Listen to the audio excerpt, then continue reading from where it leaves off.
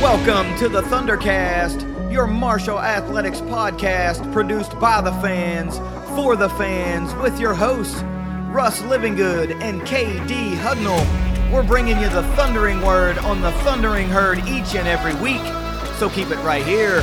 The Thundercast is on the loose.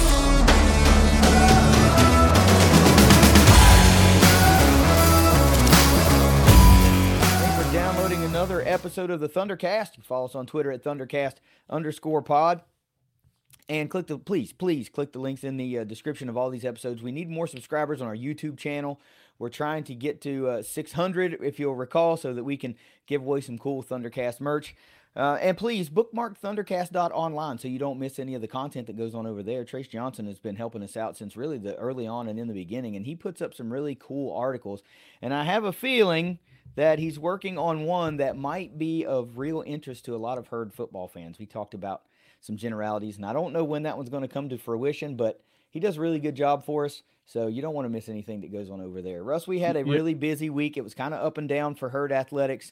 You know, we've got a big football game that we've got to talk about, but we're going to switch it up a little bit this week because of some scheduling issues. We're going to go ahead and do that 5 things. We're going to get that around the Herd segment, and then towards the end of the episode is going to be the NC State recap. But we've got a lot to get into, so let's hit it head on. But first, with a quick word from our sponsors at 304carwreck.com. If you've been hurt in a wreck, visit 304carwreck.com on the web or on Facebook. Matt and Jason are experienced injury lawyers in Huntington who have helped many people, just like you, with claims throughout West Virginia, Ohio, and Kentucky. Car wrecks, truck wrecks, and injury claims aren't just something they do, it's what they do. Find them at 304carwreck.com.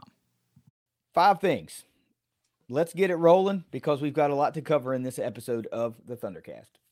5 things every Herd fan needs to know this week, as always, brought to you by IgniteLink, the Tri-State's premier IT management team. Number 1, it is official. The JMU game next Thursday will be carried by ESPN. Not ESPN2, ESPN. Wow, the Herd has been elevated to the big dog. You would kind of expect if there was a window of opportunity for this to happen, this is one, because this is going to be the matchup of what many consider, and of course, yes, we consider to be the top 2 teams in the Sun Belt East and maybe in the Sun Belt as a whole. You know, by the time the season plays out, looks like the East is going to be a real dogfight. This is an excellent opportunity for ESPN to showcase 2 of its finest Sun Belt teams on a midweek game. So, hey, you love to see it. That's now multiple, linear elevated games for the Herd so far in this young season. And, man, that's going to be one that you got to have. Of course, we can't look past Georgia State. We'll talk about that in a couple of days. But, man, this is going to be a marquee matchup, and now it's going to be on ESPN. Yeah.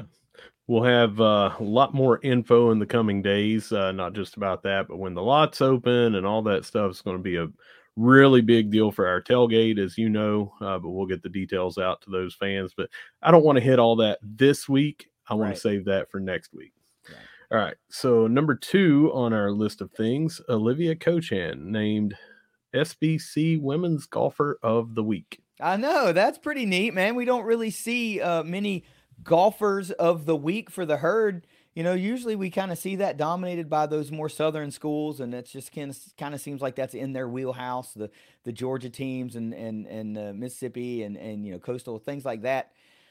That's really cool, man, because I didn't see this one coming, and she had a great tournament, and it's just one of those things, a little extra shine on that program for the Herd, and hell yeah, we're going to hit that one. We're not going to miss out on an opportunity to put a little extra shine on women's golf, because in anything of the week, which we've seen been dominated by men's soccer this year, it's just a big deal for the Herd, especially in these programs where we are trying to get that particular program to the next level, and then the level after that, and the level after that. So it's baby steps turning into larger steps, and then hopefully it just turns into, something that's a far more competitive program. But I'll take it. I will take it. Congratulations.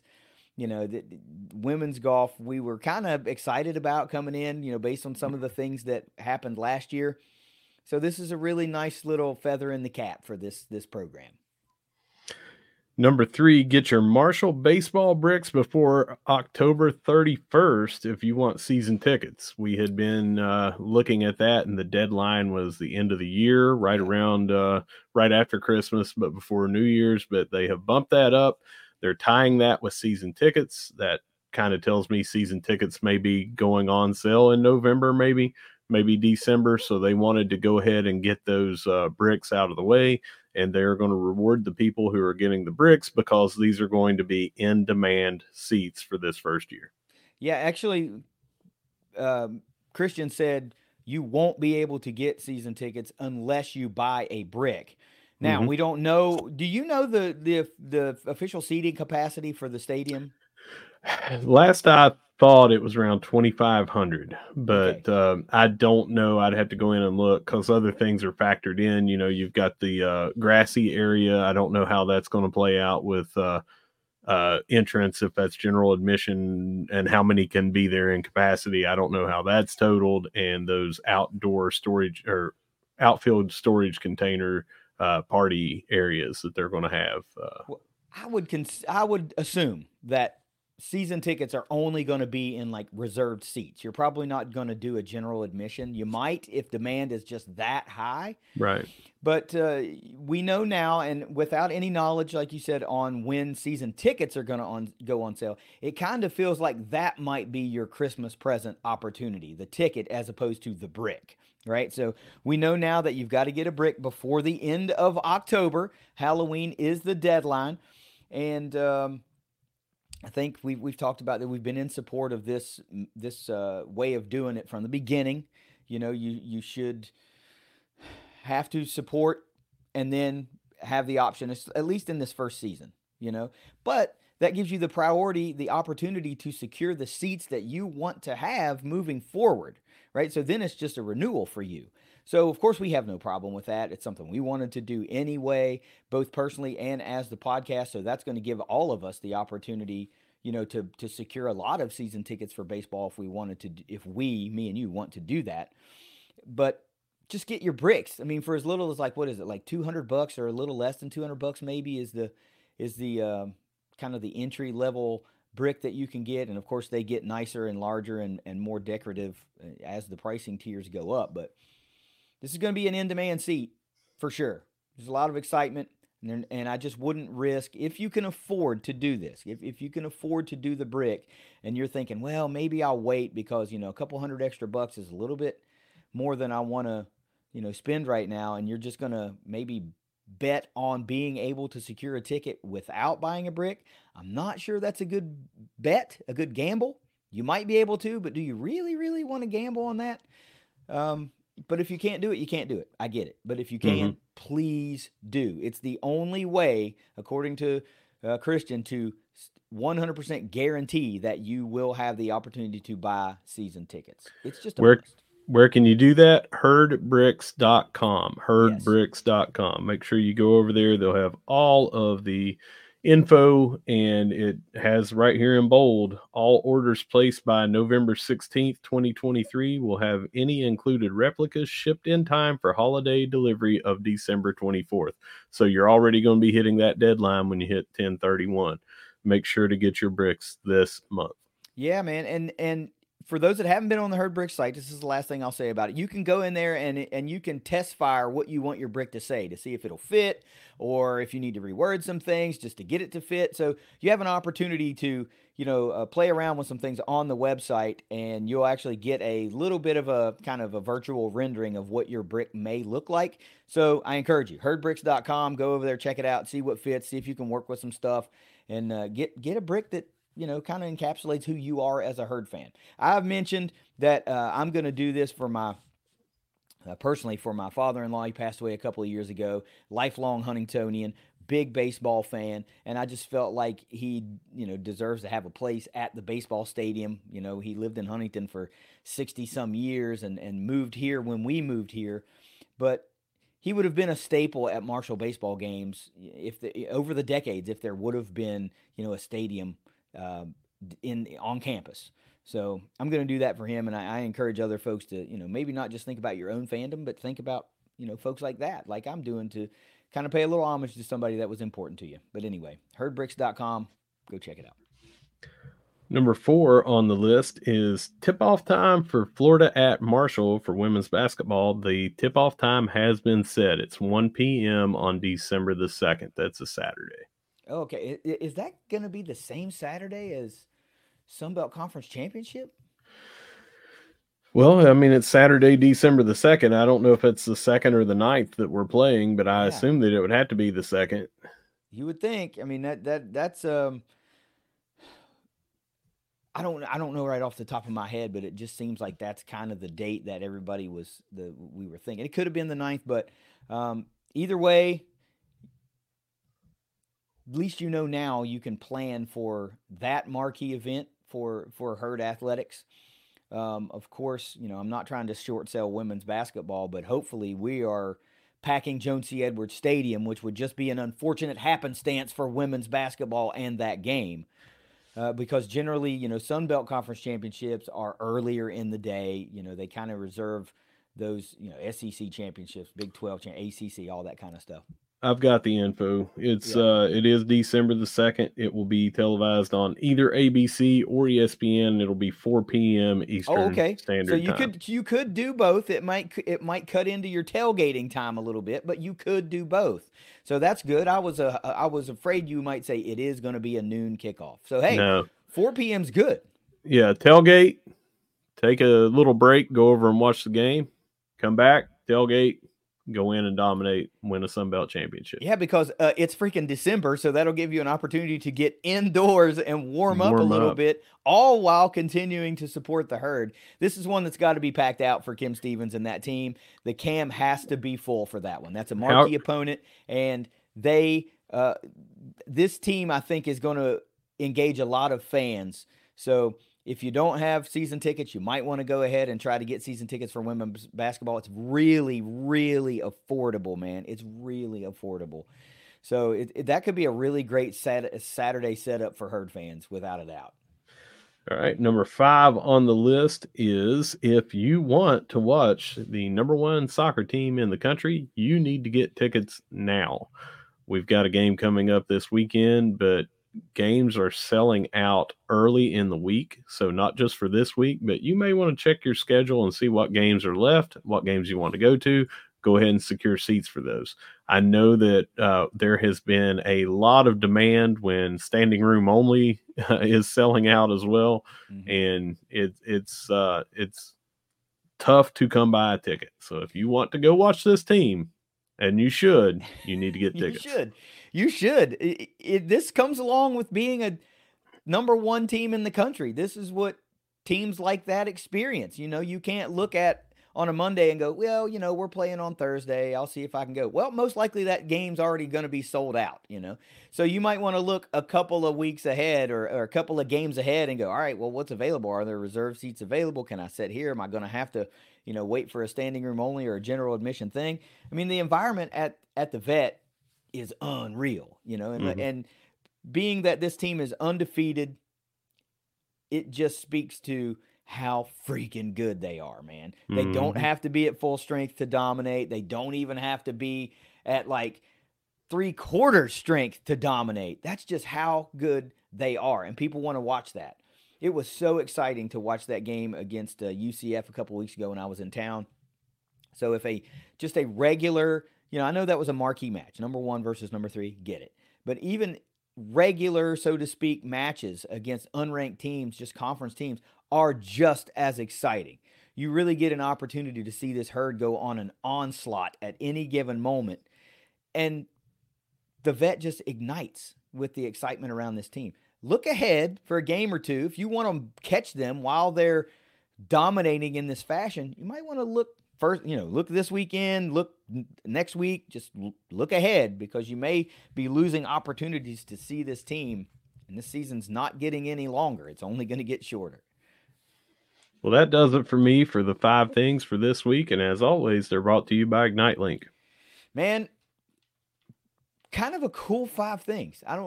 We didn't really hit a lot of stuff that was like your standard issue 5 things. This is cool. We spread it around a little bit. I really need people to go to herdbricks.com and check out a brick. You really need to be looking ahead for soccer tickets and trying to secure those. And definitely want to look into buying women's basketball season tickets. They are so cheap right now, and you're going to be able to get in on the ground floor and make sure you have a ticket to every game at the camp. So, Russ, great 5 things. Huge shout out to Ignite Link to continue to support that segment. It's always fun to start our episodes with that. But hey, let's go ahead and take it around the herd. And just because you mentioned Ignite Link sponsoring that segment, I'd like to remind everyone that there is an opportunity to sponsor this around the herd. Your business can be the one that takes you around the herd and takes all the fans around the herd. Get with us. Let's start off with women's golf. They finished third at the Butler Fall Invitational. Olivia Cochan, that we mentioned earlier, was tied for fourth in that, and that secured her that Golfer of the Week award for the Sun Belt. Casey McIlvain finished tied for sixth. Emily McClatchy tied for 14th, and Abby Bull tied for 18th. They had 4 in the top 20. Yeah, I was going to say, I was counting them as you were going, and that was my cutoff. 4 in the top 20. That's pretty freaking impressive. Did you happen to tell, you don't have to go back and dig, but while you were looking at this event, did it tell you how many teams were in this tournament or no? No, I've got it. If you give me 15 seconds, I'll have it up here and count Well, them. But I was you just curious, because sometimes when we do like the cross country or stuff, it'd be like there were 18 teams, competing in this. So I'm curious, like I don't really know how these golf tournaments work and how many teams are invited. I mean, it could be 4, it could be 5. I don't know. I doubt that there's like 20 schools at a tournament because that would be an insane amount of golfers trying to play on the same course at the same time. But still, 4 in the top 20, that's pretty impressive, I would say. Yeah, so I've got it up here. Let's see where the results are. And, well, forget you, Butler. It said that I have to sign in to be able to see the results. So that's how Butler. many teams. Yeah, that's how many teams were there. It was Butler sucks. That's how many teams were there. We can't look and see. We don't need a damn account just to see who participated in it, man. Come on, cut me some slack here, would you? Yeah, I'm glad you're protecting that info. It's that great. Ridiculous. But anyway, 4 in the top 20 is really good. I don't care if there were 3 teams. There's not going to be any less than 4 teams usually at these things. So 4 in the top 20, very good showing. We can't say enough good things about Coach Ann getting that award, like you said. And they were in Butler, which is in Indianapolis. And I don't know about you, but I'm in a hoodie right now. So up here up north, it's starting to get a little cooler. A little brisk. Those warm weather teams down in the Sun Belt, like you said, usually wrap that up because hey, they're able to practice and play all year round. Yeah. Moving on over to men's golf, we finished 4th in the Tom Tantamonia Invitational, and pretty cool way that we did that. We ended up on the final round, moving up more spots than anybody. And that was anchored by 2 final round 67s by Andrew Weiss and Cameron Jarvis. And that had us leapfrog several teams to finish 4th. It says all of Marshall's golfers competing in the team portion of the event shot even par or better on Tuesday, which enabled Marshall to move up 4 spots to its 4th place finish. Wow. So 8 going into the final day, finished 4th. Ended up having, let's see here, Joseph Kolaski was tied for 12th, and he led us individually. Well, that's pretty impressive because I was, thinking I would hear, the normal names that we always hear. Yeah. When you think you're going to hear Tyler Jones or you think you're going to hear Ryan Bilby, so to hear some other golfers, I love it, man. That means that it's not a 2-man show here, like your casual, not even casual herd golf fan, just your casual herd fan through listening to our show just might be expecting to hear those one or two guys. So to hear other guys, this is great, man. We've got guys that are hitting the stride. Everybody seems to be improving. This Herd men's golf team is really an intriguing program, man. It's pretty cool. I suck at golf, but I can really appreciate those that don't. And it's not that Bilby did not help and aid in this, because he did have a 1 under 70 on the final day to help everybody move up. And the highlight of the week for this team from Bilby, he was number 6, hole 6, a 566 yard par 5.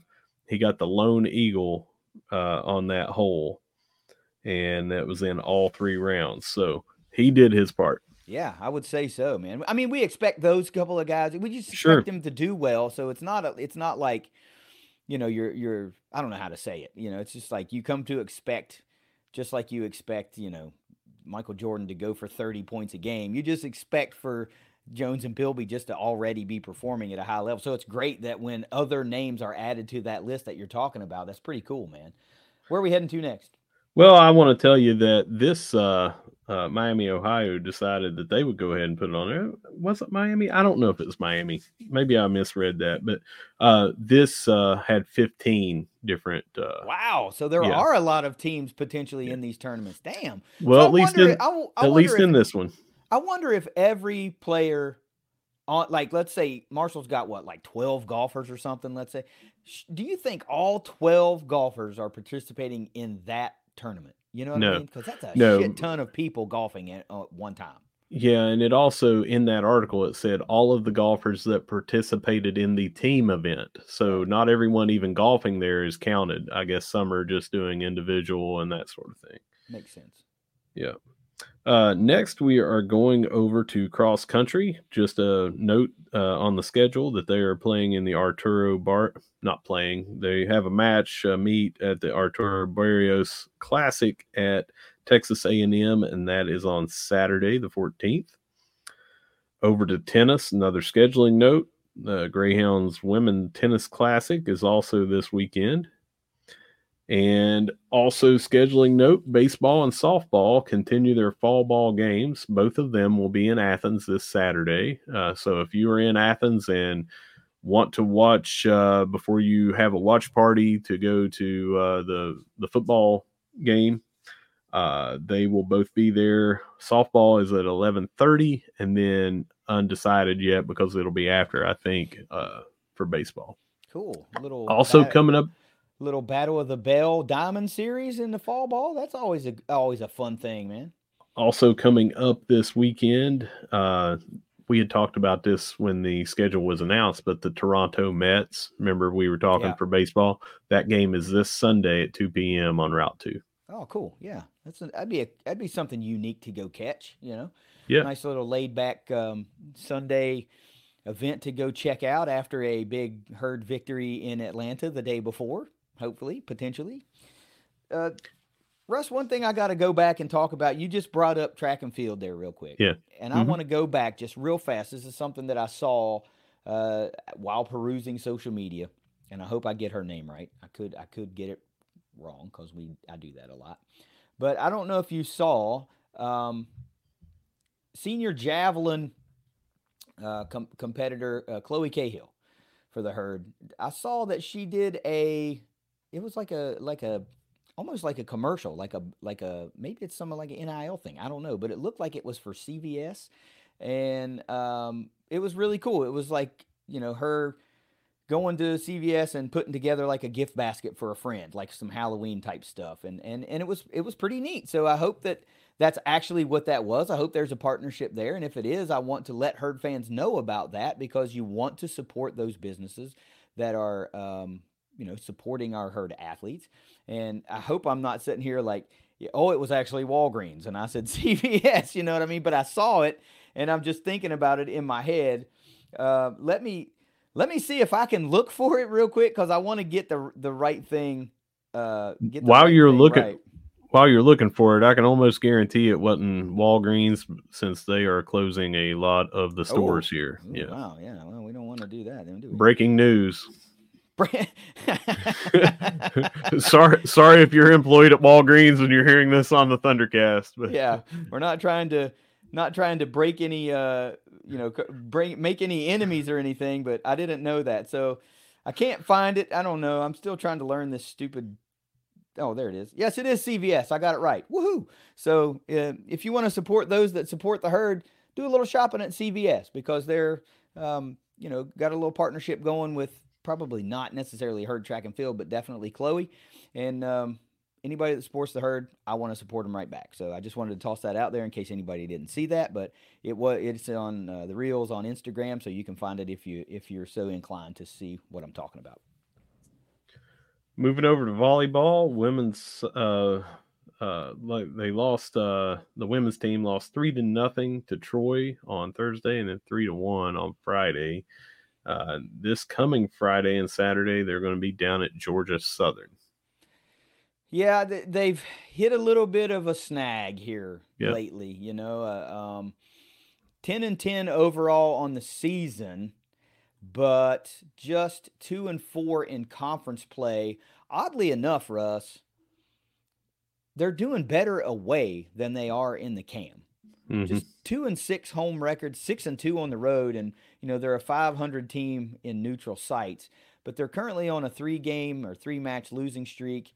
They did really, really, really good at the match I was at in when I was in for the Virginia Tech game, and they won the first one at Georgia State, but then it's just kind of been a rough week or so, week and a half or so. But you got to get back to on the right track here with Georgia Southern.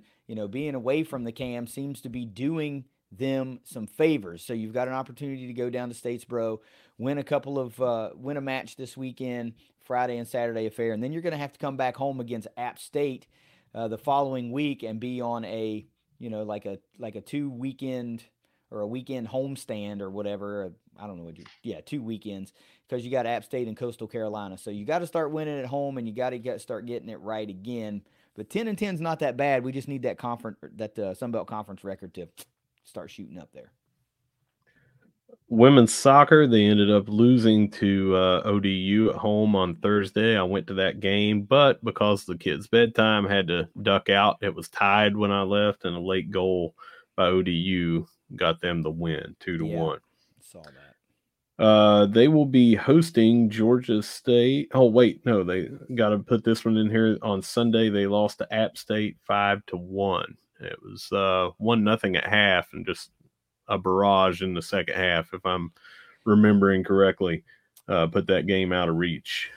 Yeah, it was not just a barrage. It was Marshall scored in like the second minute, and we're able to hold the lead through the first half. But it was a late barrage, not just a barrage. Yeah. It was a I don't know, App State got the equalizer fairly early on in the match, but after that, it was like, geez, Marshall scored like I said, a minute 43 right in the second minute, and then the next 5, they basically got back-to-back goals also in the 79th minute, 8 seconds apart. It went from once they went from 3 to 4, it went from 4 to 5 almost immediately. So that one kind of got out of hand for the women's team.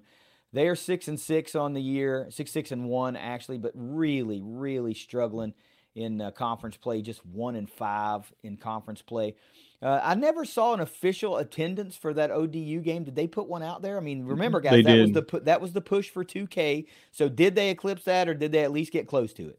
1139, which is still really, really good for a women's. I don't know where that puts that on the year. I don't know where that puts that all time. But the 2000 goal was going to just absolutely shatter the record in 1139, and I was there, and it was a really good turnout, good environment. Yeah, I'm sure it was, but that kind of sucks. I was expecting herd fans to really rally around that. It was a simple request, like I said. Mm-hmm. They weren't telling you to buy, donate this. It was a $5 ticket, and we gave away a bunch of tickets to this game. We had some fans of ours and listeners that couldn't go, and they donated their tickets, and we gave a lot away. So it was just, I was really hoping that if they couldn't get to 2K, first I wanted them to get to 2K. I was really hoping you would say, "Oh no, it was really close. You know, it was 1750 or 1800." Now 1100 is a great for women's soccer. It's a great turnout. But that was a really simple ask, and I feel like when you're able to do that, like I can't fly 800 900 miles. If I was able to go, I'd have gone. Just because they asked me to go. So, not calling anybody out, but I was just expecting to hear a higher number. That's all. So, if I remember, yeah, official capacity is still only listed as 1,006 there.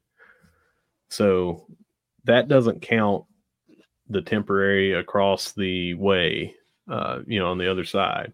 And that obviously doesn't count standing room. And we've had over 3,100. I know it was over 3,000. I think it was just over 3,100 there earlier. Probably that game that you were at, I think, was the one that did it. And, but still to have 1,139 there for a capacity of just 1,000. Like I said, it was pretty packed. Could it have been more packed? Obviously, it has been for men's games, but I'd like to see what where that fit in the top 5 or top 10 or whatever all time for the women. Yeah, I imagine it's pretty far up there, Mm-hmm. But I mean, like I said, I'm not calling anybody out. I was just expecting Herd fans to rally around that push for 2K a little bit harder. That's all. And if you couldn't go before and you want to go, they will be at the Vet again on Saturday at 6 p.m. hosting Georgia State. And we always have tickets. We'll have two available for free. All you got to do is basically ask for them or respond to the tweet or whatever. We'll let you have them. Men's soccer, again, we mentioned they were sold out in that one. They beat Georgia State 2-0 on Saturday. That was their 7th shutout on the year. They are now 11-0. 7 shutouts, 11-0. 11 and freaking 0, man. And that this is not going to stop. They are near unanimous number 1 in every different category and poll that is out. Someone did give, I think it was Toledo or somebody, a token number 1 rank. I can't remember who it was that got it, but it seems like it was Toledo. Maybe we voted for him. I don't know, man. I think it's clear who the best team in the country is. For sure. Announcers for the other teams are saying this is the best soccer team that I've ever seen. I love to be able to chuckle about that when you say it's just that makes you feel good, man. Which a quick little detour here. One of our friends that is down at NC State and has been for a while in the athletic equipment realm, and you know who I'm talking about. I was at his tailgate briefly on Saturday down there, and that was they had their soccer team there because he does equipment and stuff. Sure. And they were talking about our team. So just we're respected all around the country. That's a kind of one of those if you know things, because we're just kind of like, not me and you, but like Herd fans are like, yeah, man, we're awesome. We're the number 1 team, but I don't think they're fully grasping because we're not all in soccer circles, right? But the people that are and the people that play, they're like, you guys are damn good. Yeah. I mean, awesome. Keep in mind, NC State plays in the ACC, and NC State and the ACC at least is considered to be the top soccer league in the country. But I don't think so. not anymore. Not anymore. There's a new sheriff in town. So they are hosting Coastal on Friday at 7:15. And then next week, even though this early, we usually don't talk about the week after, but we got a big one looming after this game, and that's when we go to Morgantown to play WVU, currently ranked in the top 5 still. I think most of them have them at number 4. Yeah. Some of them may still have them at number 3. But anyway, top 4 matchup going on next week. So next 2 games, we get through those. We're looking at, we're already in history here for how many games in a row we've won, how many games to start a season undefeated, that sort of thing. So looking at some rarefied air, maybe for how long we've stayed at number one and unanimous number one, that sort of thing. If we can get through these next two games. Well, it's actually the next three games. I don't know how far ahead you looked, and yes, this third game on the schedule is a little bit less lustrous than it was preseason. Kentucky's after that. Yeah. Yes, I'm looking on Herd Zone right now. So Yeah. Coastal Carolina is an interesting storyline because Pasquale was there last year and transferred over to here, so that was their best player, the only other All SBC performer that wasn't a Herd player, basically, and now he's playing for us. And then you're going to Morgantown, which is going to be tough. It's going to be tough. Yep. They're number 4 in the country. They're damn good. And that's a Wednesday night affair. And Marshall's on the road for that one. So that'll be tough. And then, yes, you're back home October 22nd against University of Kentucky. You cannot discount them just because they're not living up to the hype for themselves this year. Doesn't mean that they're not a really good team that can absolutely, put one on you at the vet. So it's getting into the thick of things here. There's only 1, 2, 3, 4, 5 games left, and you've got 3 opportunities to see the Herd at home. So if you want to see them, you better see them quick. The season, like I said, is dwindling quickly, and then it's going to be postseason. And final thing about this game coming up this week, we really owe Coastal from last year. They beat us down there. It was a game, we expected to win and didn't. And you've got Garcia Pasquale, like you mentioned, but we really owe that squad. So they can try to play for a tie if they want to, but I think that we're going to get them and outmatch them because we seem to be fully healthy again. Yeah. One last note about that Coastal Carolina game on the 13th. That is, we are Herd Strong. It's a breast cancer awareness game. So there may be some sort of push to, wear pink or something like that. I haven't seen it. I just saw it as a footnote there on the schedule real quick. So if that's something near and dear to your heart, just another reason to get out and see this number 1 Marshall Thundering Herd men's soccer team. And that does it for Around the Herd.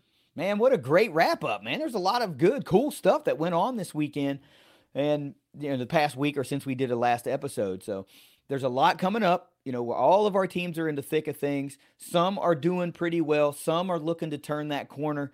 We kind of expected that. You don't expect every team just to go out and dominate, but some teams are doing better than others, but that's okay. That is no reason to sit at home when, you're not doing anything. You could just shoot down to the cam and watch a volleyball match. You could just shoot down to the vet and watch a soccer match. So we have tickets for all of that stuff, all of it. We give tickets away to everything, volleyball, men's, women's soccer, everything going on right now, we have tickets for. And we're getting really close to basketball season. I want to remind folks that, yes, we're going to be giving away basketball tickets too. We did our renewals the other day. So there's going to be 2 seats for every men's game and women's game at the CAM that we'll be giving away when the time comes for that too. We're going to get our bricks, and we're going to have our men's baseball tickets that we will be able to give away. And whatever they decide to do with softball, feel pretty comfortable that if they're going to offer season tickets for that, we will also 100% be down for season tickets for softball. Yeah. We are going to take a quick little break, and on the other side here, we're going to recap the big football game against NC State down in Raleigh, North Carolina. So stick with us. It is the Thundercast. Well, the Herd traveled pretty well down to Raleigh, Russ. We had another game I don't think that anybody really saw coming, right? I don't think anybody saw 89 points. Combined points scored in this one. And there's a lot to talk about, both good and bad, from this game against NC State. And I guess it depends on how you choose to look at a lot of things, whether you think it was more good or more bad. Right. So we've got a recap to get into. Let's talk about it, okay? Yeah. Before that, I do have a little housekeeping thing that I'd like to talk about. As most of our listeners and viewers know, you handle about 99 or more % of the tweeting on our account, and I handle the Facebook side of it, which I don't put nearly as much stuff out as you do. You got a lot of news and stuff that you share, and I basically just share our episodes and stuff like that on there. But I did see a little bit of what I felt like was, I'm not going to say an outright attack on you for some of the things that you had said on there, but I just feel like I'd like to clear up a couple of things that I saw floating around there. First and foremost, uh, we are not beholden to Marshall University athletic department or any coaches or anything like that to where we have to answer to them for anything. I feel like we've got a pretty good relationship with them, but we don't get paid. We are not on the payroll, and we certainly can say negative things if we feel like something needs to be said. If we feel like, hey, I'm just the women's golf team is not being coached up the way that we feel it should be. We have every right to say that. We're just two fans, right? Mm-hmm. Now, we generally do not because we have a let's stay positive kind of mantra. And if we just sat around and bitched about everything that ever went wrong, we would be no better than anybody else that would be constantly bitching about stuff.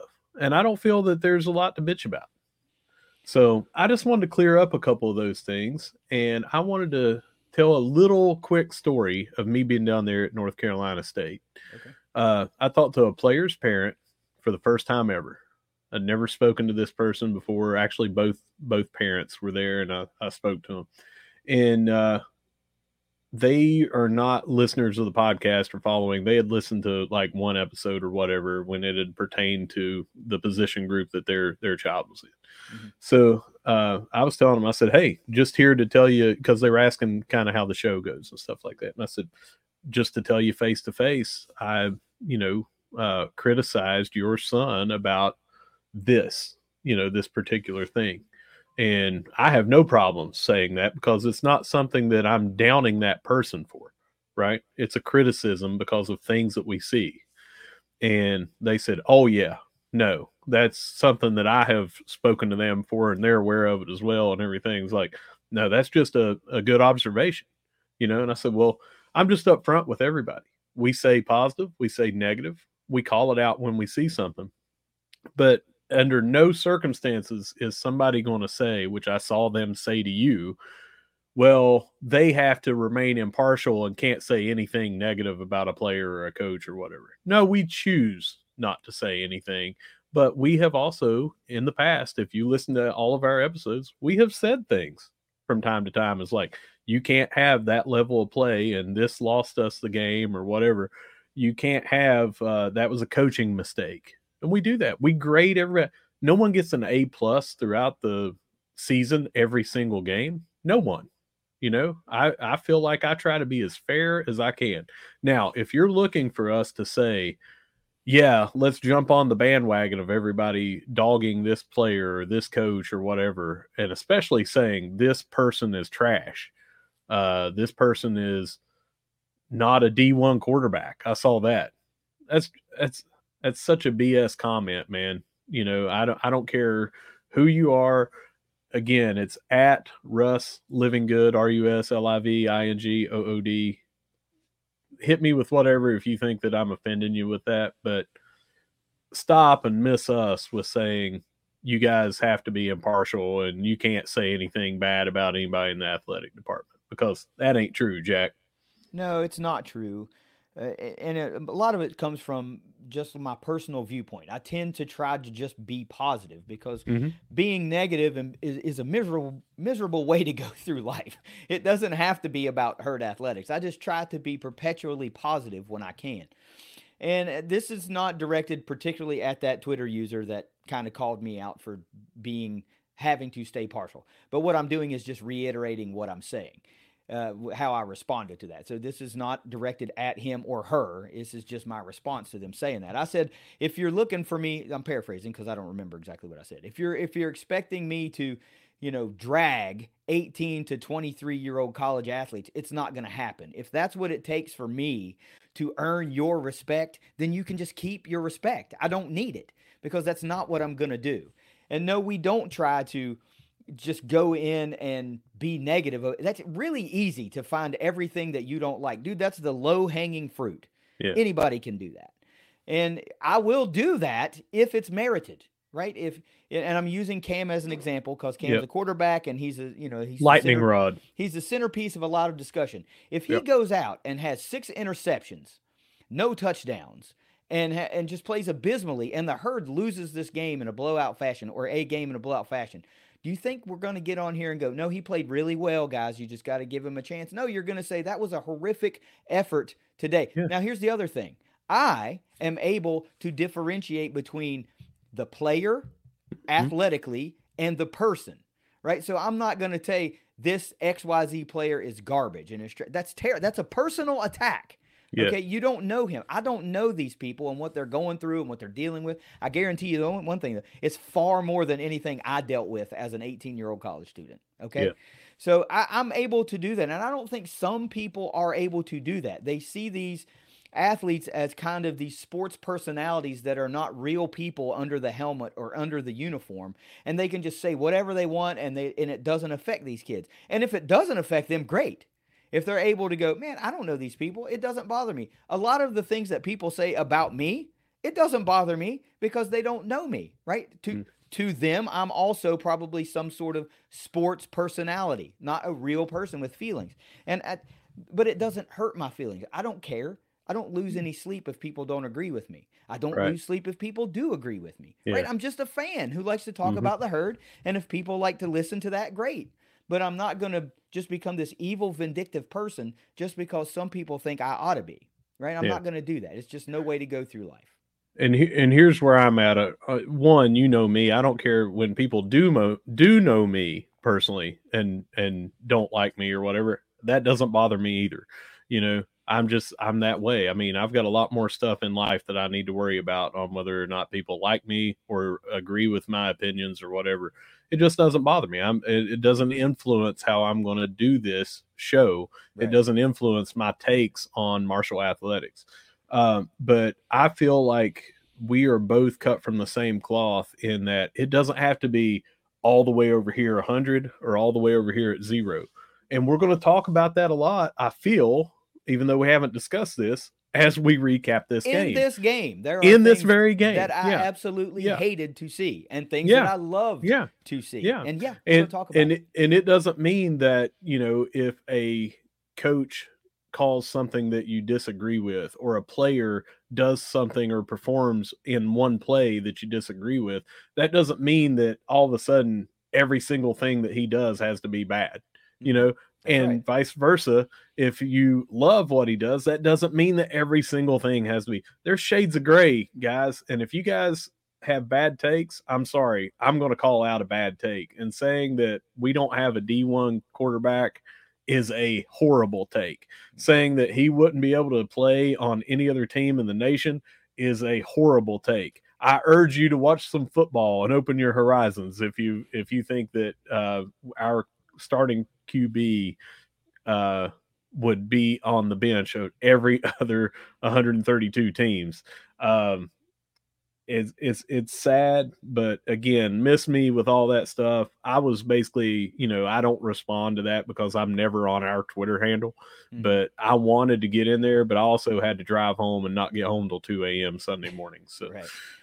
I mean, I can appreciate you coming to my defense to a degree because we're friends, and I know that just set with you the wrong way because you know who I am, and you're right. We're very much the same. We just know who we are, and we're okay with who we are.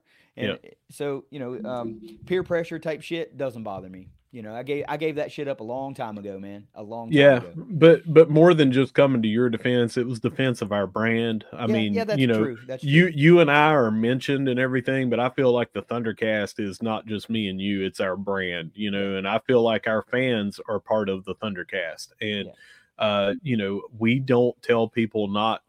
When we have a post-game spaces, a call-in show, we don't tell people, hey, no, you can't say that, can't say anything negative. It's a call-in show, and they get to give their opinion. Now, we'll say, I disagree with that, or we'll say, no, that's a good point, you know.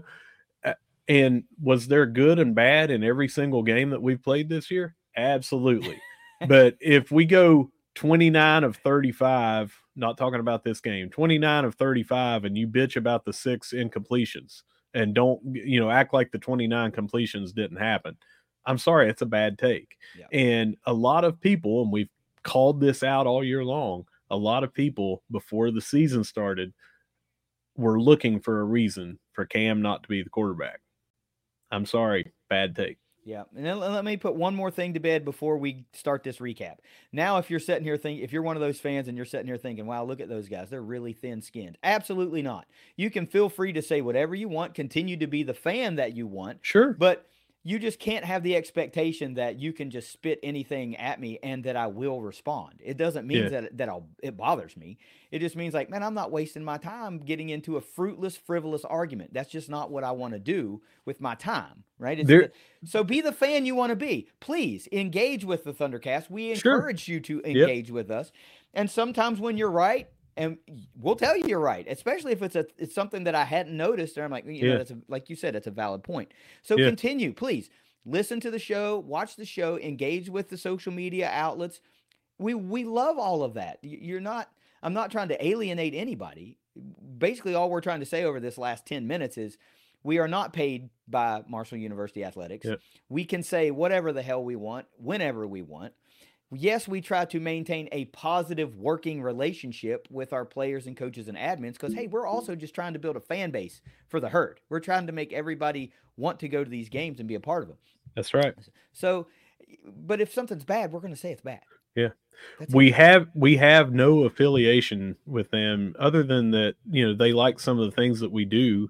And, we are fans of theirs for all the hard work they put in, and that's it. We have not asked for nor been offered a press pass. We don't want one, because you're in Tampa. You can't go cover stuff. I have a day job, I don't want to miss out on tailgating to go in and go to a press box or something like that. I've got season seats. I don't care about going anywhere. I don't want to be on the field. I'm not looking for any kind of clout or anything. I'm just having fun, man. Just having a good time, being a fan with a mic, and people like it, and I like it, so I'm going to keep doing it. It totally feel free to disagree with us because we're not going to be 100% right on everything that we say. No. I have shitty takes every week. Yeah. Every week. Yeah, but we're not going to sit here and dog people and overlook all the good stuff that they do just because it fits our agenda of no, I want this person to, would do better without this person. So why don't we just dog them on everything and skip over when they do stuff good? But I see it in the stands and I hear it in the stands. You can't say this guy's not a D1 quarterback and he never makes a good throw. And then they turn around and say, well, that one hit you right in the chest in the end zone. Yeah. Oh, really? A 40-yarder into the end zone hits him in the chest, but we can't make a good throw? Well, let's get into some of that, shall we? Let's get into some of that. NC State, the Herd went down to Raleigh in a game we felt really good about being able to win. And I'll tell you, 48-41, the Herd does catch the L, drops to 4-1 on the season, first loss of the season, busted out of the ranks of the undefeated teams, 1-0, still in the Sun Belt Conference. That's really what matters, right? We wanted to win this one because it was a winnable game. At several junctures in this game, Marshall had opportunities to take control of the game. They didn't do it. That's it. Right. They let NC State hang around. They let NC State come back. They let NC State take a lead, and they ultimately weren't able to recapture it late. We're going to talk about it. If you didn't know the score of this game, if you didn't watch this game, and you only looked at the indicators of this game, you might think Marshall won this ball game, right? So let's go through it. I got 5 indicators. Right, 6 indicators. Total yards, 419 to 401, edge Marshall. Time of possession, 32-44 to 27-16, edge Marshall. First downs, 22 to 16, edge Marshall. Third down conversions, neither team was really great. 5 of 18 for the Herd, 3 of 12 for the Wolfpack. That's 27% for the Herd, 25% for the Wolfpack, edge Marshall. Penalties, 6 for 54 yards for Marshall, 6 for 55 yards for NC State, edge Marshall. And turnovers, 3-3. That's a push. So if you look at that, you think, man, Marshall could have won a tight game.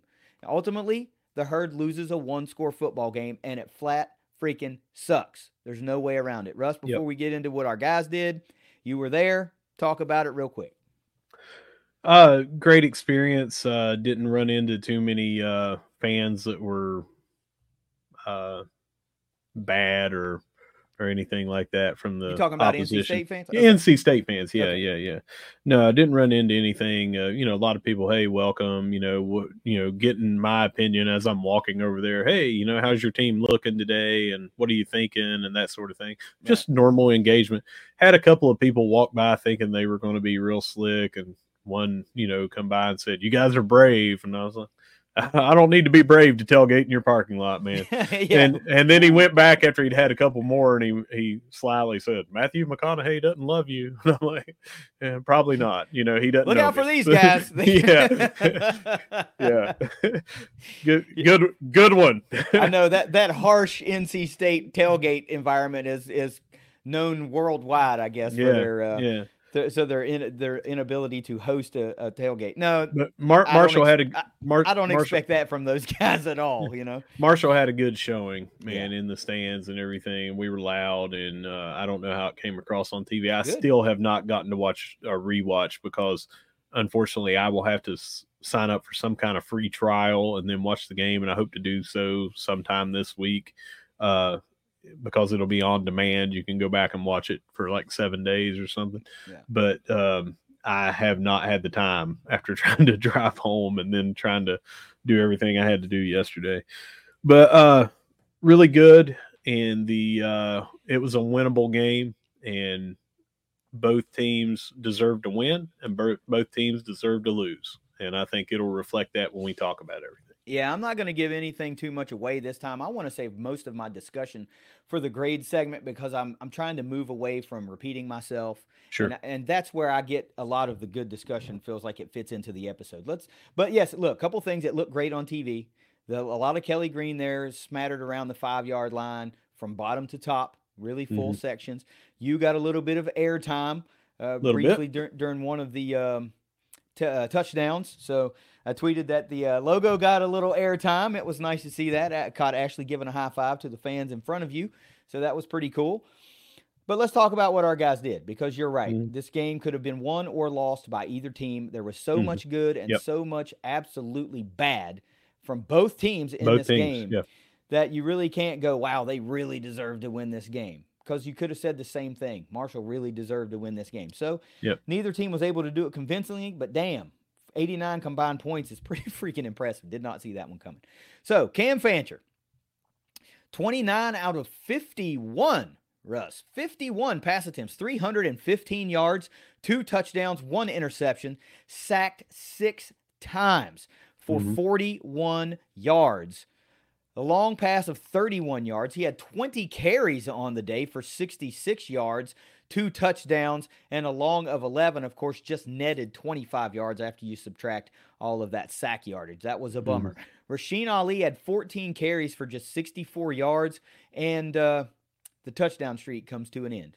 2 in each game leading up to this one. Didn't find the end zone at all in this one. And you got to think that's a huge factor for the Herd coming just short, Daryl Simmons was the leading receiver for the Herd in this one. 8 receptions, leads the team for 87 yards. Caleb Coombs, 4 for 47 and a touchdown. Chris Matillo in there in the tight end duties, 3 for 40 yards. Did not see Cade Conley in there this week. So he's unfortunately out with an injury. So I was afraid of that. They're keeping all that kind of stuff close to the vest. We don't really know what's going on, but he did come up a little lame in the Old Dominion game. We saw him kind of hop over to the medical tent real quick. So bummer, but Matillo stepped up in a pretty big way. Several big catches, moved the chains a couple times. Like to see that. Jaden Harrison, just 1 catch on the day, went for 28 yards and Fancher's other touchdown. So the bullet points on this one for the Herd offense. The offense put up 28 points against a very smothering NC State defense. We talked about going in, they may be depleted in the secondary. Well, I learned later in the week that they had 2 big pieces returning in the secondary, and they would play. And then, of course, in the second half, they had the safety that was out, Brown, came back and was able to play after the targeting call from the game before he missed the first half. 371 total yards by Cam Fancher, 330 net, given account those sack yardage, and a 32 minutes, 44 time of possession, kind of controlled the game roughly, a 90-10 type deal. Or not a 90-10, 10% more than the opposition over 50% of the game. But those 3 freaking turnovers, man. It was Let actually a fourth, but we recovered one of those fumbles. So it was three freaking turnovers. That was the great equalizer. What about this herd offense for you? Well, let me clarify one thing here. And I know exactly what you're talking about with the 28 points, but just for the listeners out here, KD saying the 2 field goals are on the special Yeah, teams getting it's the special points and teams everything. points. But, either way that you look at it, because of red zone, they say, they count that as the offense, whether you get field goals or touchdowns or whatever. So you can look at it as 34 points or 28, but the other points came off of the interception return. So that's what he's saying there, for anybody, just to clarify. Offense looked great at times. Offense looked bad at times, uh, especially a couple of 3 and outs. Uh, looked bad. We had some overthrows. We had an underthrow, bounced it to a receiver. We had 6 drops, five or six. Well, I can't remember now if it's 5 or 6 drops. But a couple of those drops were past the chains that we would have moved the drives along. Some of them happened during drives where we ended up going down and scoring anyway, so it wasn't a major factor. Yeah. But you just can't do that.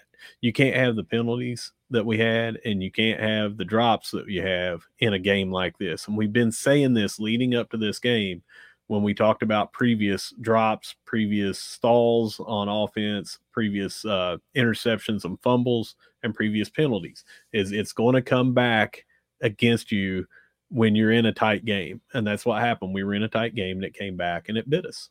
Yeah. There was a lot. There was a lot to account for. And again, I'm not going to say it. I'm going to wait until the grades. Sure. Defensively, Deani Hill led the way for the herd in this one. 8 total tackles leads the team. 6 solo tackles leads the team. A tackle for loss and tied for the team lead with 1 interception. Eli Neal, 7 tackles, 2 solo. Kerryon Martin, 6 total tackles, 3 solo. J.C. Anderson, 5 and 2 solo. Impact plays for the herd, 3 total interceptions. Josh Moten with the pick 6. J.J. Roberts had 1, and of course, Deani Hill had 1. Just 2 sacks on the day for the herd. Elijah Austin and Kashawn Brown both had 1. 3 tackles for loss is usually not enough to get it done defensively. Just 2 pass breakups in this game, both by Jacoby Henderson, by the way, and just 3 quarterback hurries. We just did not do a good enough job of getting to this quarterback. Now, they made up for it by getting 3 interceptions, but you need that constant pressure on a guy. And we saw that he was able to kind of shred this herd secondary at times, especially with big plays, because our pass rush just wasn't getting there as often as we needed it to. 401 total yards given up by this herd defense. Chunk plays on runs again kills the herd. The secondary got gashed a number of times with long pass plays and 4 touchdowns through the air. Dang, man. This might be the most concerning outside of the big long runs because, I hate to say that we've become accustomed to seeing that, but we knew that was something we had to account for. NC State came 1 yard shy from having 2 100-yard receivers in this game, Russ. Concepcion went for 102 and 2 touchdowns. Penix had 99 and 2 touchdowns. They did get 3 interceptions and 1 beautiful pick 6 early in the game. So a very, very mixed bag of extremes for this herd defense. Yep. Great impactful plays for the herd to the good and really bad ones for the herd that went against the herd that led to points. So this is a very, very, I don't know what to say about this defense as a whole right now, being 5 games into this season with the expectations that we had coming in, the guys that we had returning, and what we're seeing play out on the field. It's kind of concerning, and I don't know what to do. I don't know what to think about it right now. Just quick initial thoughts of how this one went down in Raleigh. Well, you look how the game started, and you have the interception, then the interception for a pick 6, and we had an interception to start the second half, which nullified them getting the ball back. Right. And we had a couple of 3 and outs and some big stops, especially there at the end of the game. Came up big, and then you just have the unthinkable of who's covering this guy. Can you stop Concepcion, please? We know he's getting the ball. That when he's in motion on the end around, they're going to do a jet sweep or, whatever. There's there was just so much good and so much bad. And again, that mimicked the offense. We had great plays, we had great stops, we had great performances, and then we had bad, leaving guys wide open, 39-yard touchdown, on one play. It was good and bad. And again, that's what we talked about with the offense. We should have won the game. We should have lost the game. They should have won the game. They should have lost the game. Yep, they were just able to outlast the herd when they regained the lead. I didn't get worried because Marshall had been in this scenario before, and we talked Mm-hmm. about that. They were built to Yeah. compete in these games. They just did not make enough plays on both sides of the ball to come out of Raleigh, North Carolina with a win. Special teams, though, Russ, really bright spot for the herd this week. Reese Verhoff, I think we feel really good now saying he's the guy. Two Yeah. weeks in a row, he's had solid games, both from field goals and extra points. This week, he cleaned up the kickoff duties. He didn't put any out of bounds. Everything was either a touchback or, was relatively minimal on a kick return. He goes 2 of 2 on field goals with a brand new career high of 43, and then tacks on a 26-yarder later in the game, goes 5 of 5 for extra points. So again, Verhoff accounts for 11 points on the day. You kind of need that in games like this from your kicker. Yep. John McConnell, 5 total punts on the day, 208 total yards, a 41.6 average. Really solid. You love to see that over 40-yard average, and a long of 51. Situationally, he wasn't really put in an area to where he could do something inside the 20 or anything like that. And Jaden Harrison, another good day from kick returning when he was able to return. 2 kick returns on the day, 60 total yards, including a spark again for a 36-yarder to kind of got things going when we need something good to happen. Let's move right into revisiting our keys because special teams did their job. It's a positive, and we're going to get into it more in a grade. My number one key to victory, if you'll recall, was the turnovers had to go away, and it did not happen. We had 3 turnovers, 3 lost turnovers, and a fourth that was a fumble that we recovered. The late interception, which was Cam's only interception of the day, is kind of amplified by when it happened. We had an opportunity to go down and tie a ball game, and it was an immediate interception, and you're thinking, at least I was thinking, there is absolutely no excuse for that to happen right there because we know what we needed to have, and it was a throw into triple coverage again, and it was just, there had to be somebody better on that read. Now, if that's a one-man route and that's your only read and that's who you go to, okay, I get it, but still, it's an inexcusable throw because of the situation right there, and we needed to put something on the board, even 3, and to just have that happen, it really sucked. And then he had 2 more fumbles, and one of which was recovered, and then Caleb Coombs also had a fumble. So the turnovers did not go away, and that is a giant red X because even if maybe one fewer of those happens, the herd ties this game at some point, and maybe we go to overtime, and anything can happen in overtime, But big X for me. What was your number one? I don't have mine, and I thought I had them written down and everything. Okay. I don't. So you just go on with yours. All right. Well, my number 2 was Ali and Cam must carry the load. And Rasheen Ali was a small factor in this game offensively, especially in the second half when he was out on many drives, leading some folks to say, hey, did he get dinged up? Because late in the game, he was not in the game. And that's something that got to be a point of concern if you're a Herd fan thinking he's our best player and he's not in the game in a tight one-score game late in the second half. What the heck's going on? So Cam absolutely carried the load. So I'm going to give him a half for that. I will say, and we'll go to my grave saying that Rasheen Ali was robbed of a long run. He was not down, and they didn't call him down on the field, but ACC refs struck a little bit in that game, and that was one of them. They said apparently his forearm was down. I didn't see it. It was close, but since it wasn't called on the game, I don't know how during the game, I don't know how you can overturn that and say that he was. I can tell you that from looking at the big screen, and there was a couple of NC State fans right next to me, and when they saw it, they kind of went, yeah. We all saw that was a touchdown. So tack on 32 more yards for him. So that puts him up to 95 on 14 carries with a touchdown. That looks like a really solid day just It right does, there. but it also changes the complexion of that game early, because that's one of those kind of demoralizing plays to a Yeah. really good defense, and it could pave the way for bigger things for him. So yes, it sucked, but still, in the grand scheme of things, he was out for a lot of the second half, and Yep. he only put up 60 some yards. It was not, and he didn't find the end zone at all. Cam Mhm. carried the load in this one, so it's a half for me. Number 3 is also a big X. I said we must play assignment defense. We still saw the chunk touchdown, 37 yards this time. It's not as bad as 70, but it's still a chunk yard touchdown, chunk play touchdown on the ground. And rough in coverage, man. Rough. Set up several touchdowns, long pass plays, beautiful plays by the NC State offense that just seemed to rip right through our secondary for long touchdowns. It sucked. So they did not do that. They did not play assignment defense. And number 4, I can give a check to, because I said the herd has to grind. They have to keep chopping wood, whatever axiom, whatever you want to say. They have to stay in the moment, and they did that, because there were several points in the second half where you could absolutely tell that NC State, they smelled blood, and they were trying to put this freaking game away, and they were unable to do it. So late in the game, Marshall really was able to circle the wagons and stay focused and not let this one get out of hand. It could have jumped to a 21-point lead really quickly if they were able to make some things happen, and the herd kept it from happening, and were able to put some points in the board late to keep this one close. So I give them big props for battling. They didn't falter. They didn't pack it in and just let one get away late. It says a lot about the moxie of this team. It says a lot about the makeup of this team. They just weren't able to string enough plays together to get a win.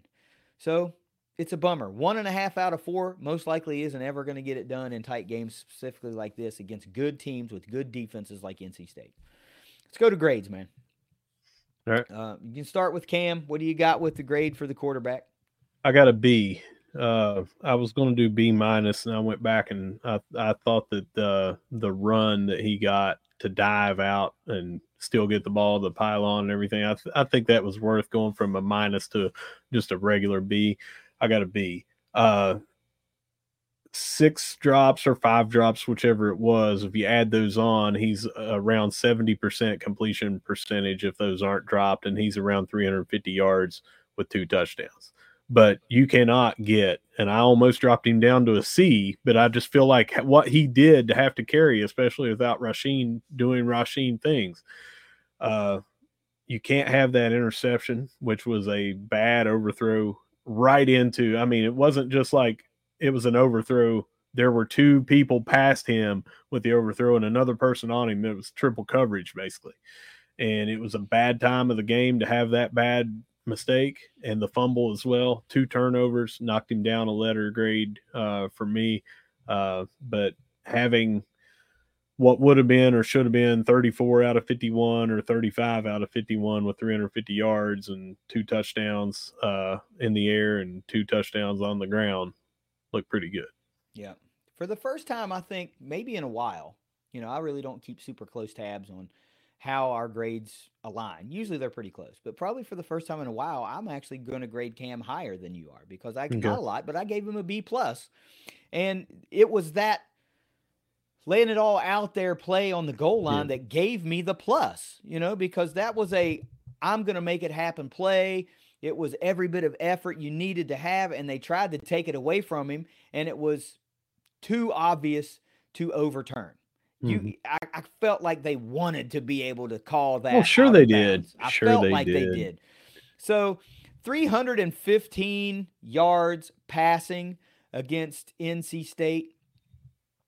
2 touchdowns through the air, 2 touchdowns on the ground. The kid was the MVP. He was my MVP going into the game. He maintained that hot hand. One of the fumbles was kind of inconsequential because it occurred on a 4th down. So if they're going to stop you, they're stopping you anyway. It's either a turnover on downs or it's a turnover. It was so close to a fumble and scooping a score. Well, it wasn't though, because the guy was laying on the ground and picked the ball up, and then he got up and tried to run. Yeah, you know. but they didn't whistle it dead. At least I didn't hear it there, and that's what everybody in the stadium was saying. And you know how it is down Yeah. there. And I mean, how many times were we, look at the Rasheen thing? It was obvious to me that he wasn't down. So But that's yeah, but why this it was was this so was close. totally obvious. I mean, it was once you see the replay, you're like, oh, well, there's no way they can say that's a live ball, you know. Well, there's a way because I, I don't know, man. I don't know. I was there, and we were chanting at the refs pretty Yeah. tough, and I feel like they deserved it. So again, I'm not trying to make light of it, but Yeah, that was kind of inconsequential. You were stopped on fourth down. It's a turnover either way. So either it's a yeah, lost fumble or a turnover on downs. I But get you. the interception is just, man, he was doing so well. It was a And I, backbreaker for the momentum. it really was, because I felt like Marshall was going to go down the field and at least get three. I felt like Mhm. that, and I felt like, okay, now we're a one score, a touchdown away from being able to win this bad boy, not just send it to overtime. But there's a couple things I got to talk about. For all those we don't pass downfield people, we can't. He's not passing for anything. People, here's a stat you need to know: 315 yards against North Carolina State. What happened? Loss. 320 yards against Coastal Carolina. What happened? Loss. That's his top two passing outputs of his career. Both have been Herd losses. So in the past 3 weeks, or the past 2 weeks, he's had his second highest and third highest passing output. Marshall's 1-1 in those games, but his top two highest passing outputs have both been losses for Marshall. Cam Fancher is absolutely at his best if he's accounting for 300 yards of offense when it's 220 through the air and 80 on the ground. That's when he's at his best. So to just sit there and say, oh, he needs to be over 300 yards passing, all he does is run too much, you know what? That's what freaking is a success for Marshall's offense. That's what he's best at. When the Herd is at its best when he's doing that. You're 2 for 2 in case studies of him passing for over 300 yards, and it's a loss both times. And I'm not saying that it's going to be a loss every time, but it is until it's a win. And so far, it's 0 for 2, 300 plus yards, loss. So you can't just say he doesn't pass enough. He's not a good enough of a passer. He's an all-around quarterback. And when you make a defense account for what you can do through the air and on the ground, Marshall's a better offense, period. So be okay with him getting 220 and 80 or 250 and 50 because that seems to be a more successful recipe. But overall, it's a B plus for me. Against, Yeah, I want. might I say, against a really good NC State pass rush that got to him 6 times. Yeah, so Tony Gibson said that this was his best defensive line that he's ever coached. Tony's been on a lot of teams in a lot of decades. They were a great linebacking core, and their defensive backs that was going to be such a question mark. When they got Brown back in the second half, it seemed like it changed everything a little bit. Yep. Boykin played the whole game, and he'd been out for a while. We played a really good defense, and Cam diced them up pretty good. And I think his major flaw, people like to hide behind a screen name that is totally made up and absurd. And I hope they're listening. And I would want to say it out, but I don't want to let them get any more clout than their 24 followers that like to try to call me out every damn game. But saying that Cam Fancher's my boy, one, F you. No one is my boy, and I don't think that in 2023 that you should be saying any kind of words like that anyway. But his biggest faults are inconsistency. Yeah. And he's a sophomore. How many sophomore quarterbacks are dealing with inconsistency? Most of them. If they're not, they're probably going to the NFL. And we have shown that we're throwing downfield. We're throwing over the middle. We're not just throwing backwards passes like everyone seems to think that we are. I didn't get to do the rewatch, so I don't have the charting, but history shows of every single game that I've done this year, perception versus reality, people think Cam is not throwing downfield. He is. He's also, when he's not running for his life like he had to do several times, he would spin out of one but get thrown right into someone else that was coming in to get sacked. When he's not running for his life and making a smart decision to throw it away, he was highly efficient there. And he's keeping his eyes downfield to throw the ball. guys, we can't ask for much more. He's just inaccurate at times because of his consistency. But it's not a decision making thing. It's an accuracy problem, which as a sophomore, is to be expected. Yeah. You know, we're not talking about a seasoned Chad Pennington in 1999 here. Right. Yeah. A couple things for me. Okay. Cam still needs to put the damn zip on the ball. He's still Yep. floating balls to wide receivers that could turn a long pass play into a touchdown play. Have Yeah. faith, man. I keep saying it's like third week in a row I've said have faith in your guys to make a play. Yeah. Have faith in them to run the damn ball down. Like cut it loose, homie. Like fling the damn thing and make them go make a play for you.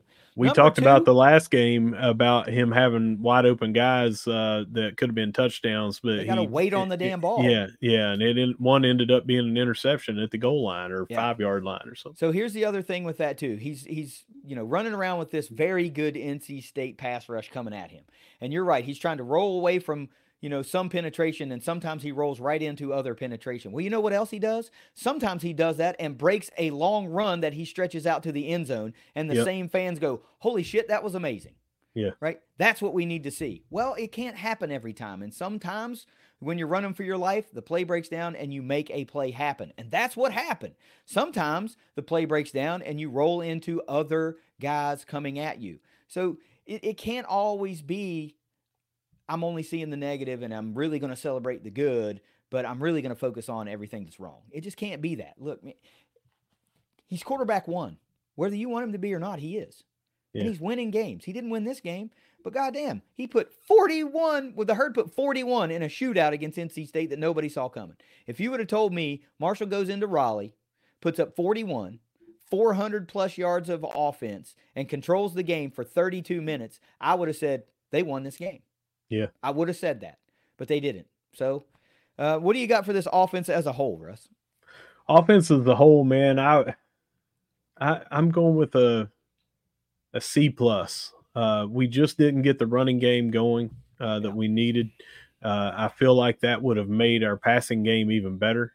But the drops, the penalties, and the fumbles and the interceptions just knock it down that far. Yeah, I'm a C plus too. Offensively as a whole, it was pretty bad to see, what you said, 5 or 6 drops, because some of them came in big moments. Some of them came on third down. Yeah, third down to Coombs on a slant early in the game. When I'm not saying he was going to take it another 20 yards, but he was already past the sticks. Yes, that's a first down conversion. Yeah, that's why Marshall's 5 of 18, because 2 drops occur on third down, or all of a sudden you're 7 of 18. Yeah. And that looks a hell of a lot better than 5 of 18. Well, and that also gives you a lot more opportunities that maybe you go down and string together 4 or 5. Yeah. Maybe you don't get the 18 third downs if that's, yes, I get what you're, but he had 2 or 3 drops in that game. I remember he had 2 in relatively short order, like within a couple of plays of one. Harrison had a big one. Yes, it was Payne tough, had one. Yep. It's tough to, like when you are able to get some time to pass a ball, which was at a premium for Cam. He didn't have a lot of time all day long. So when they didn't get to him to sack him, he was still getting pressured quite a lot. I didn't look up the quarterback hurries that they had. Well, they're only being credited with 3, which is, oh wait, that's our guys. I was like, that can't be right. Yeah. But anyway, when you have time, oh gosh, it's like 7. When you have time to pass the ball and you make a good throw to an open receiver and they drop the ball, that just, you've done everything you can to move it stalled a couple of drives. Sure did. Yeah. So another thing you got to say is, again, in the second half of games, play calling just falls off a freaking cliff, and Marshall wastes offensive possessions. In a game, you can't do that. When you're in a tight nip and tuck game like that, you can't go in a 3 and out and run 46 seconds off the clock and then punt. You can't do that. They tried to do the double pass again, which looked like it would have worked had Chuck Montgomery been able to throw a good ball, but it wasn't a good ball. But we know he can throw a good ball because he's done it before. This one, for whatever reason, came out like a wounded duck. It just did not get to the receiver. The play never had a chance from a pass standpoint, but it was going to work, I think. Yeah, Ali was wide open, and it was the same thing on that Talik Keaton would have been I can't remember the game now. Maybe it was ODU, but No, it's anyway, Virginia Tech. Virginia Tech. That's right. Yeah. So it was a Willis false start, Mm-hmm. prevented the play from going, but yeah, it was going to work. It was just, it seemed like hey, they're getting ready to bust me up. I need to throw it quick, and it came off the side of his hand. It looked bad. Yep. And the other thing that sticks out to me is we had a really solid play on a first down that put us in a 2nd and 1, Mhm. and we got cute, and it ended up being a 4-yard loss. Now it's 3rd and 5, and the Herd ends up punting because of that. When you just need to line up, convert, and keep Yeah. moving. So I don't know what has to happen here. This isn't always not an indictment of our coaching staff, obviously, but this is things that they're a pattern now. At points in the second half of games, this Marshall offense just disappears, and they sleepwalk through a couple of drives, and it's just like, what happened here? What Well, what what? so I've got a slightly different take, and I didn't give my grade on coaching, but I will now. I'll say that it was a C. I feel like that we went down there with a solid game plan. I feel like that we went down there knowing that, hey, we're going to take their punches and we're going to give them back, and sometimes we're going to throw bigger punches than they do. Yeah, So I feel like, it was going well, and I would have been a B or an A or whatever, but you can't have wide open guys all day long in your defensive backfield that go for long touchdowns or long pass plays in general. You can't have some of the mistakes that we did on some of the calls. One was, and this could have been due to an injury, I don't know, but we ended up getting the touchdown right before the half anyway.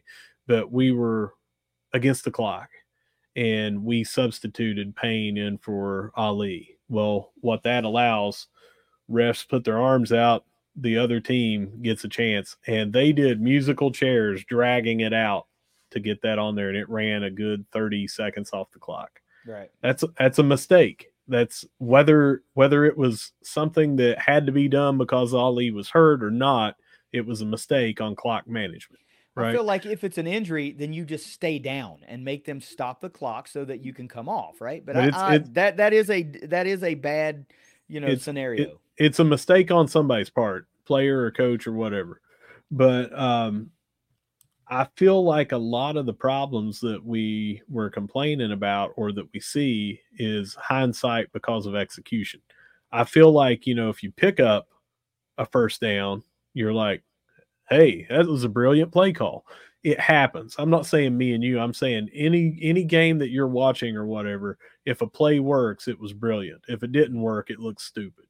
And some of it comes down to execution. Some of it comes down to it was a bad play call. Hmm. But the some of the things that we were doing, some of the sets that we were in, I feel like we kept them on their toes. We kept changing things up. They expected us to come out and try to run Ali down our throats, and it seemed like we came out and said, we're going to establish the pass and make you defend the pass so we can run, which is vice versa of what they thought. I thought it was a great game plan. So I hate giving it because I think a lot of it was execution, but I have to go with a C just because of a couple of the problems, and we didn't come out with the win. Yeah, since you bumped up the coaching grade, that's going to be in a couple. I'll go ahead and do it too. I gave him a B minus because I'm with you. I think it was a solid game plan, and the Herd went punch for the Yeah. whole damn game. Now they had to go punch for punch because they kept giving up big long plays that went for touchdowns. So you can't give up 48 points and expect to win. Yeah. That was all offensive touchdowns. That was no defensive scores, no nothing like that. I mean, that was all offensive touchdowns, man. And you just can't do that. Despite all that went wrong, a lot went right too. So again, you just can't like say, well, we lost and it was a horrible game, but 4 passing touchdowns, 2 more on the ground. Man, that doesn't say a lot about your defensive effort. It doesn't. There's no coach that's going to say, no, it was really solid. Yeah. Dude, 6 total touchdowns allowed. No coach is going to be happy with that at Right. all. No Right. fan should be happy with that. Now, individually, we had some guys that played great games. I Yeah. love the fact that we're sniffing around in the secondary and making some interceptions when those opportunities arise. There Yep. were a couple of more that got knocked away, or we could have ended Yeah. up with 5 interceptions in this game, right? But that does not make up for the blown coverages. It's great that you got one defensive touchdown, but you can't turn right around and give up 4 passing touchdowns, and then 2 more on the ground. We just were not playing complementary football in this game offensively and defensively. Like you get in a position where, let's say Cam throws the turnover or we have the wasted possession and it's 3 in and out and you punt back and then they go right down the field and score. You can't do that, right? Well, So yeah, we had those. That's a good point, real quick, that I wanted to bring up here. 2 separate times during this game, the momentum just really, really switched and killed us. One of those was with that interception. They kick a field goal, and they go up 41-34. We have one play, that interception that we throw into triple coverage. Only 12 seconds goes off the clock. They score 2 plays later, 47 seconds. So within a minute, it goes from 38-34 to 48-34. that's right. And that was the insurmountable thing that we couldn't come back from. Yeah. Earlier in the game, they did it again. They had we did the interception, and then they stopped us on downs in the third quarter. So they get a touchdown. We have 5 plays, and we get a touchdown. They come back and get a touchdown again in 2 plays. Then we get stuck with only a field goal and don't get to put it in. And then they kick a field goal. We fumble. In 3 plays, they punt. Then we punt. Then that's when they do it. I mean, they had 2 different 10-point swings right there. That was just, we lost by 1 touchdown, and they got the bulk of theirs in those 2 big momentum things there. It was something like 4 touchdowns and 2 field goals or something right there in those 2 different momentum swings. Yeah. And then the other thing you didn't say was we had the series where it was Hurd fumble, we recovered, Hurd fumble, we lost it, they scored a touchdown. Yeah. Right? That happened. That was a thing that happened in a span of like 5 plays or 6 plays or a very short amount of time. Let's just say that. But yeah. So that was in the first. They had a touchdown. That was the other one that I didn't bring up, but then the 2 momentum swings. We punted after going 3 and out. They had a 6-play touchdown to tie it up 14-14. We had the fumble in 3 plays, and that's where we fumbled and then lost it. And then they score another touchdown, 1 play, 39 yards. It went from 14-7 to now we're down 14-21.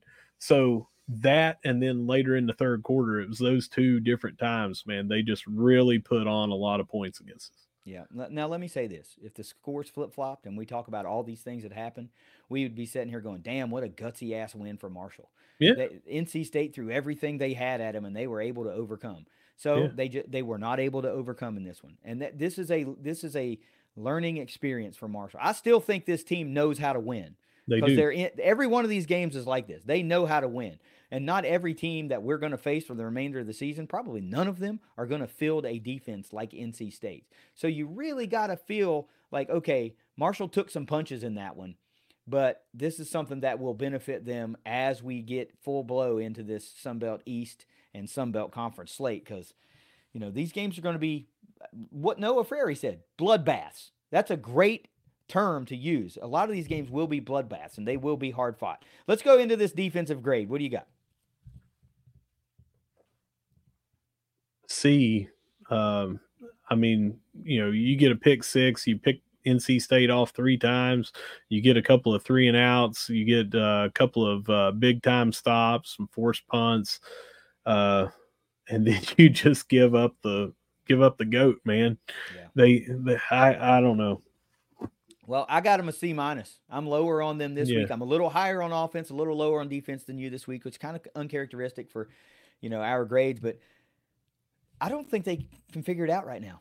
Yeah. I mean, not for 60 minutes, right? There are stretches in the game where they are absolutely immovable. You can't do anything on them. But then they'll convert a 3rd and 17. It's like, how the hell does that happen? You're so good on 1st down and 2nd down. You've, forced a loss, or you've got, you coaxed into a penalty, and now you're in 3rd and long and you give it up. How the hell does that happen? It's just, I just can't get past, the 6 touchdowns allowed. I can't get past these blown coverages. I mean, again, I know these kids are working their asses off. I know they are. Mm-hmm. But the product on the field isn't showing that work fully. They're not seeing the successes of the hard work. On You're game day seeing the when it potential. on the game days when it matters, it's not working in their favor enough times. Yeah. If they are ever able to, for the love of God, tackle the up the middle zone read run to the left side, even the A gap run, this team gets exponentially better because that's what's killing us right now, on the ground. It was concerning to me to see the secondary get lit up the way they did today or Saturday. That was concerning. You expect long passes to be hit here and there, but not Yeah. consistently and not for touchdown.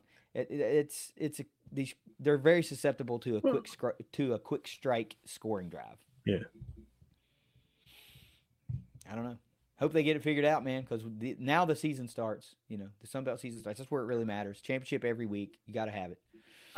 Real quick for special teams, I got to give them an A. Okay. I think that we did great on the return game. I think we did everything that was asked out of our kickers. They did, Yep. So, and we also did not give up any long runs more than 17 yards. Maybe was their longest on a kickoff return or a punt return or something like that. Maybe they got it one in, but 24 or something. But it definitely wasn't the long runs that they're really good returner could have done. So Yeah. A for me. A+ for me on special teams. I think Reese Verhoff is the guy now, and that's great. The herd knows who the guy is.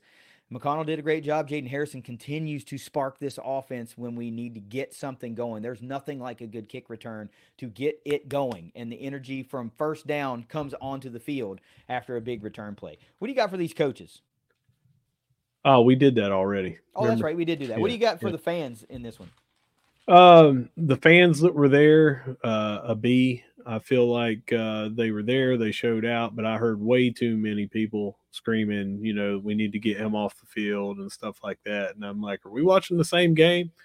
And too many times of saying he can't throw a deep ball, and then we put one on the letters in the end zone and it hits Talik Keaton in the chest. Yeah, defensive back made a good play on it and everything, but it hits him in the chest. Mm-hmm. That's not on the quarterback. I'm not even saying that's a bad Talik drop or anything because it was a good defensive play, but the throw was on point. It Yep. wasn't underthrown. So too many people complaining in the stands and stuff like that about our players in a too personal of a way, I'll say.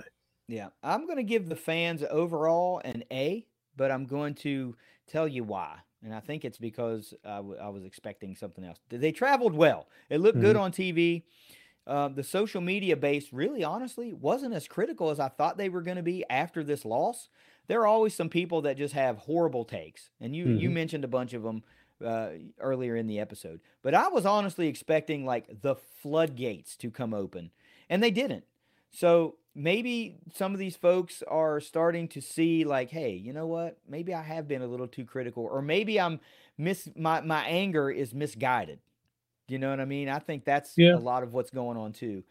But I was expecting it to be far worse, and it wasn't. And I don't know if that's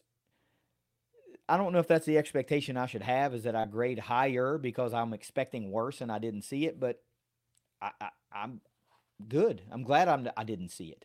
Overall, what do you got for the herd in Raleigh and the whole football weekend?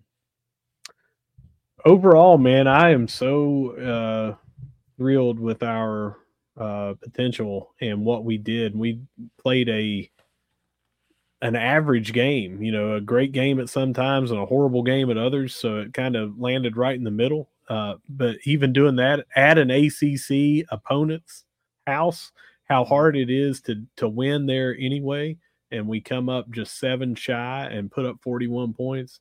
I'm giving the entire thing an A overall because we went down there, and I feel like a lot of people in Raleigh felt like, man, we were lucky to get out of here with a win, Yeah.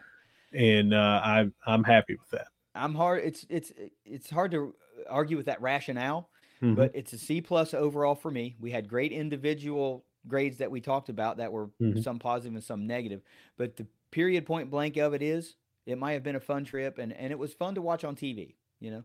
But I'm gonna tell you this: Marshall was in a position to win the game. They didn't win the game. Sure Period. did. Yeah. That's it. They let that one get away from them. And anytime you lose the game, as good as it could possibly be, That's not an A weekend. It just isn't for me. Well, it is for me, and I told you why, but I feel like that we proved that we could play with the big boys this season so far, and I think that we earned some respect down there, definitely because after the game, some of the fans talking to us and everything, and that's why it puts me up there. I mean, if I lived on, and I'm not saying this about you, but if I lived on every loss or whatever, a game that we should have won that was a loss, I'd want to make it an F because I want to win them all, Yeah. right? So I'm trying to compartmentalize that and say we went down there. It was a fun trip. It was a good time for everybody, and we put up 41 at an ACC school and almost beat them. Yeah, I should probably be a little harsher on my grade, but overall, I'm saying that was an A trip for me. Well, it was. It was an A trip for you. You were there. You were around the stadium vibe. You were exposed to things that I wasn't exposed to this weekend. And there are a lot of positives to deduce. Yeah, Again, if you tell me Marshall puts up 41 at NC State, I swear we're probably going to win that game. yeah. And it didn't happen. But the ultimate goal, no matter what, is to win. And we didn't win. So it just can't be. Personally, it can be a lot of fun. I get it. It might have been a lot higher of a grade for me, too, had I been there. But you just want to win the game, and we didn't win the game, and it sucks that we could have, but we Hmm. didn't. Yep, Offensive MVP, who's your guy this week? Fancher. Got to be, right? Got to be. Defensive MVP, who you got? I I don't know, man. Uh, I don't know. I'm at a loss. I really am because we had some people play really good. Jacoby Henderson with the two deep pass deflections and stuff like that, but we also the entire secondary seemed like was out of realm at certain points to allow Yeah, these points. So I just don't know. I yeah. don't for the first time. I don't have anybody. Well, I do. I'm going to give the nod to Deani Hill. He's the guy that I did not expect to have a huge game, and he comes in and leads the team in tackles, and he gets himself an interception. Great effort. I mean, great effort. So defensively, he's got to be the guy. But you're right, man. They seemed out of sorts in that second half for a good portion of it, and allowed a lot of chunk plays, and that just is a bummer as a secondary. But also, special shout out to Josh Moten. What an absolutely Yeah, beautiful pick six. We've gone this whole recap and have not talked about that we've preached, preached, and preached. The herd's got to get out to a fast start. They got to get out to a fast start. And they went out and got out to a fast freaking start. yeah. 14 points in the first quarter. Scored in all four quarters, and they just weren't able to get it done. Who's your My special grades, team? my grades would have been a lot easier too if I would have had the luxury of a rewatch or whatever. Yeah, But in the stadium and everything, and I can't have that rewatch. I'm sitting here. I don't know who was out of position. I don't know who had the bad uh, uh, reads and that sure. sort of thing. So, Yeah. special teams for me, it goes for Veerhoff. He made them when he needed to. Yep, that's me too. Reese Verhoff, I'm glad he's the guy. He separated himself as the kicker, and it's 2 for 2 the past couple of weeks. That's going to be big at some point in some game somewhere. We're going to need him to maybe win a game for us in a clutch Yep. situation. So I'm love we're building that confidence. The final thoughts for me are Russ, the Sun Belt Conference Championship hopes are very much alive. This game in the grand scheme had absolutely nothing to do with that goal. And honestly, both of us had the herd 3-1 or a 4-1 at this point. Yep. So they are right on pace for where we were with season predictions. It's just not a lot to get mad at other than the fact that we could have won, that we lost a winnable game. That's it. Yeah. We lost a winnable game. That's all it was. That's my final thoughts too that I was saving for this was we're 4-1 and our one loss was at an ACC school and we did not get blown out and it was a game we should have won. That is a bad taste that's in our mouths, but again, we're 4-1. If we had gone 0-4 in our out of conference, it would have sucked, but we still could have ran the table and gotten an SBC championship. All right. So we are 4-1 with a very good showing that we deserve to play and that we can play with those guys. I'm looking forward to this Sun Belt Conference, the meat of this schedule, especially these next two games are going to be wild. Yep, that's right. So that brings in an excellent point. The next game, Georgia State for the herd. 4-1 on the season, 1-1 in conference. This is one the herd absolutely has to have. You can't have any more, egg-laying performances. Everything matters now from here on out. The game's on October 14th, 7 p.m. in Atlanta. So if you're in the area, it's just a, short drive for you or a couple hours drive.